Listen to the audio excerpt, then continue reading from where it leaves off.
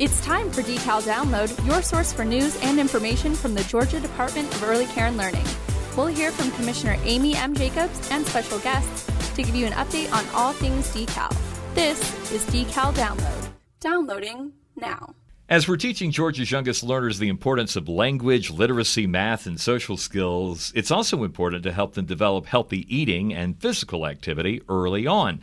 And Commissioner, here's the challenge. We do most of that teaching leading by example, and that means all of us need to be eating well and exercising. And today, some tips on doing both. Well, I can't wait to hear those tips because I have young children myself and definitely try to lead by example. But I would love some tips for myself from Diana. Yes, we have an expert joining us to talk about developing and maintaining, that's the key, healthy habits, is Diana Myers, our new nutrition health educator here at Decal. Diana, welcome to the podcast. Thank you. I know you're a listener of the podcast. I am. Every week I listened to my one this morning already. Did you? Okay. Okay. On my So commute. how does it feel to be here? It feels very surreal. It's my first podcast. I'm a very, very avid podcast listener. Yeah, Yes. now you're on your very Is it own. everything you dreamed of? We have The lights.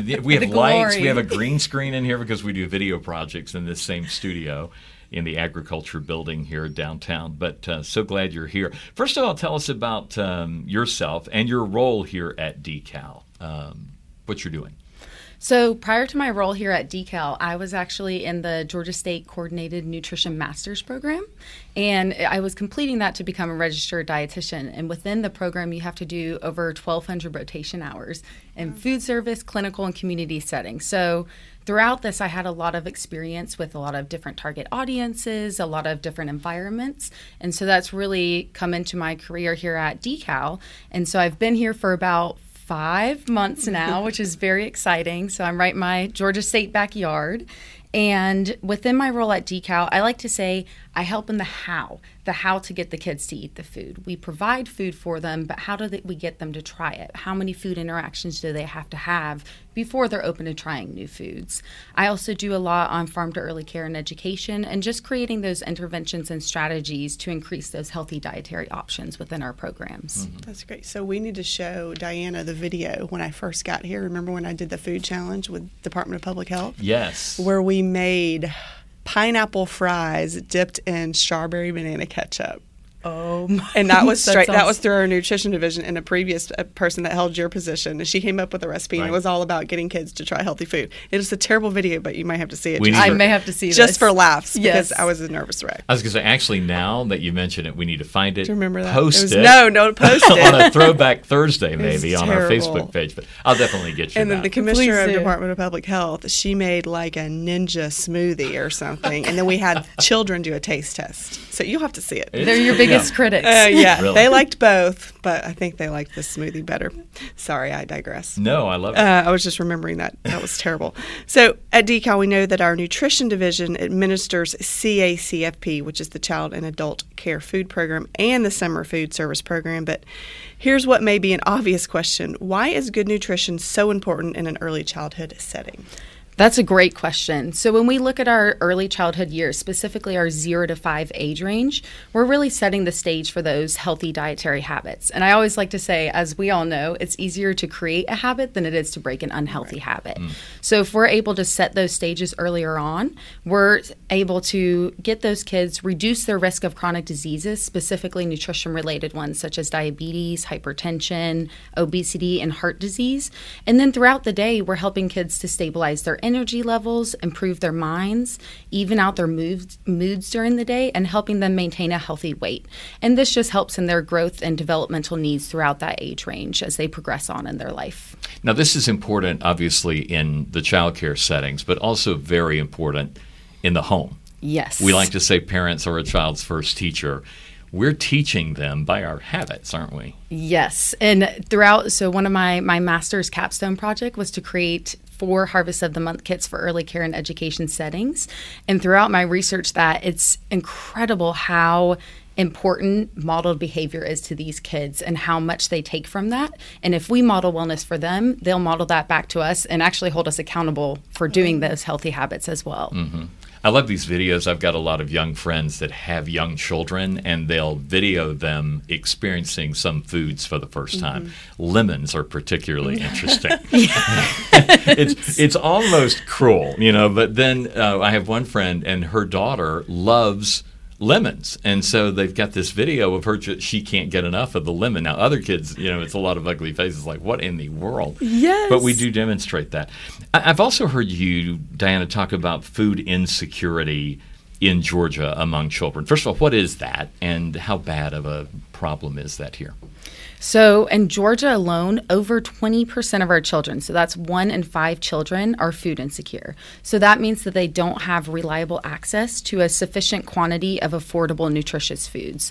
So when they go home at night, they may not have food at their homes. So in our early childhood settings, we're able to provide that food and those healthier options, and also to increase their interest in trying new foods by providing those as well. So I'm proud to be part of the nutrition division and helping provide those meals. And I got a few numbers for today. So to date for our CACFP program, we have served almost 65 million meals to our kids across Georgia. And in our summer food service program, we've served over 4 million meals. So that's over 69 million meals provided to date to help with these kids who may not have access to that food at home. That is really an important That's an amazing number, but it's also impressive that many children need those meals to me. It's staggering. It is. Millions of meals. So as parents and caregivers, we know we need to lead by example, and sometimes that's harder than you think. But talk about some of the consequences of poor eating habits, and then talk about what are the benefits of good eating habits. So some of the consequences of poor eating habits really are all things that we strive to go against. The consequences include really impact our body in an all-around way. So it's our mind, our mental health, our physical health. It includes fatigue, irritability, decreased productivity at work, decreased energy levels, decreased mental effectiveness, and increased risk of the previously mentioned nutrition-related diseases. So when you have a poor diet, you're at an increased risk of type 2 diabetes, high blood pressure, obesity, things that we can really set the stage of and prevent at an earlier age rather than getting to the point where we're having to take medications or having to be stricter about our diet throughout the way. I know limiting sugar is important for all of us, and it's really kind of a challenge because, it's not just cutting back on candy. There's sugar in bread and in crackers and in pizza. How do you stay aware of that? So it's so funny when I first started nutrition because I've always been tied to the preventative side of it. And I feel like nutrition is the best way to prevent people from getting to the point where they have serious chronic illnesses. And so when you look in the foods, when I would walk down the grocery store aisles, I would look at the food labels and be shocked that my pizza, my marinara sauce has sugar in it. And one of the nice things that's happened recently is the U.S. Food and Drug Administration has changed the requirements for the nutrition facts panels. And so now you'll be able to, I believe it's by 2020, you'll be able to look at the nutrition facts panel and see where the added sugars are, because I think there's an important thing to note where fruits and milk have natural sugars, but added sugars are added into our items. So they can be added into yogurt, they can be added into breads. And when we look at this, you'll be very surprised at how much we can see that. And being mindful and being more intentional of reading the nutrition facts panel will help us be more aware of what's in our food. They're doing that more in restaurants too. Yeah, now, fast food places in particular. The calorie counts on the menu. Right. I guess it gives you Good. pause. That's it fine, does. It definitely does. It makes you think twice. Right. So snacks. Let's talk about that. Boosting your energy. Diana does a great presentation, by the way, that I don't know if you do in the public or not, but they can contact you and maybe check it out if that's possible. But you talk a lot about how we need things to boost our energy levels during the day. A lot of times people go to the snack machine and get a candy bar or something like that. But there are healthy ways that we can also boost our energy. Tell us about that. Yes, absolutely. And I think this is probably one of my biggest questions that I get from early childhood centers are what are some creative snacks? And I think the biggest thing to look at is that yes, snacks provide calories, they provide energy, but not all calories are created equally. Right. So when we eat something that's that quick boost, it's the high sugar, high fat content, we're going to have a big spike in energy levels, and then we're going to have an even bigger dive in energy levels. And so that's where you get those midday slumps post-lunch. And so choosing snacks with a combination of dietary fiber, lean protein, and healthy fat will help to slow down digestion. And so it provides that energy levels at a more sustained level throughout the day. So if, for example, you can choose something like a whole wheat English muffin with nut butter and fresh berries, pita bread with hummus and carrots, or a whole wheat quesadilla with black beans, salsa, and cheese. And that'll stay on you longer and provide a more nutrient-dense snack throughout the day. That actually sounds good. It's delicious. Sounds wonderful. I need Diana with me all day long. Yeah, do you prep those snacks? Because that's sometimes the issue, right? So I know when we talk about healthy eating, sometimes families are like, that's just out of my budget. I can't afford that. It's much easier just to get, a can of something or a box of macaroni and cheese for 79 cents, right? So can you give us any tips for eating healthy on a budget? Yes, absolutely. And after graduating with a family of 3, I very much understand that budget mindset. And I think it's important to realize that managing with a budget takes some planning and awareness along the way, and awareness of our resources, what different things you can look at.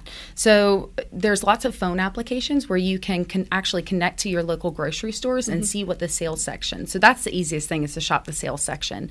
Another thing is noting that there's a lot of quality nutritious items that are cheaper and more beneficial to you, such as peanut butter, dried beans, peas and lentils, eggs, frozen fruits and vegetables, grains, oats, brown rice, and barley. And when you look at frozen fruits and vegetables, one thing to note is that when you choose them without any added sugars or sodium, you're actually, when they pick and harvest these items, they flash freeze them at their prime nutrient level. So they're actually high in nutrients.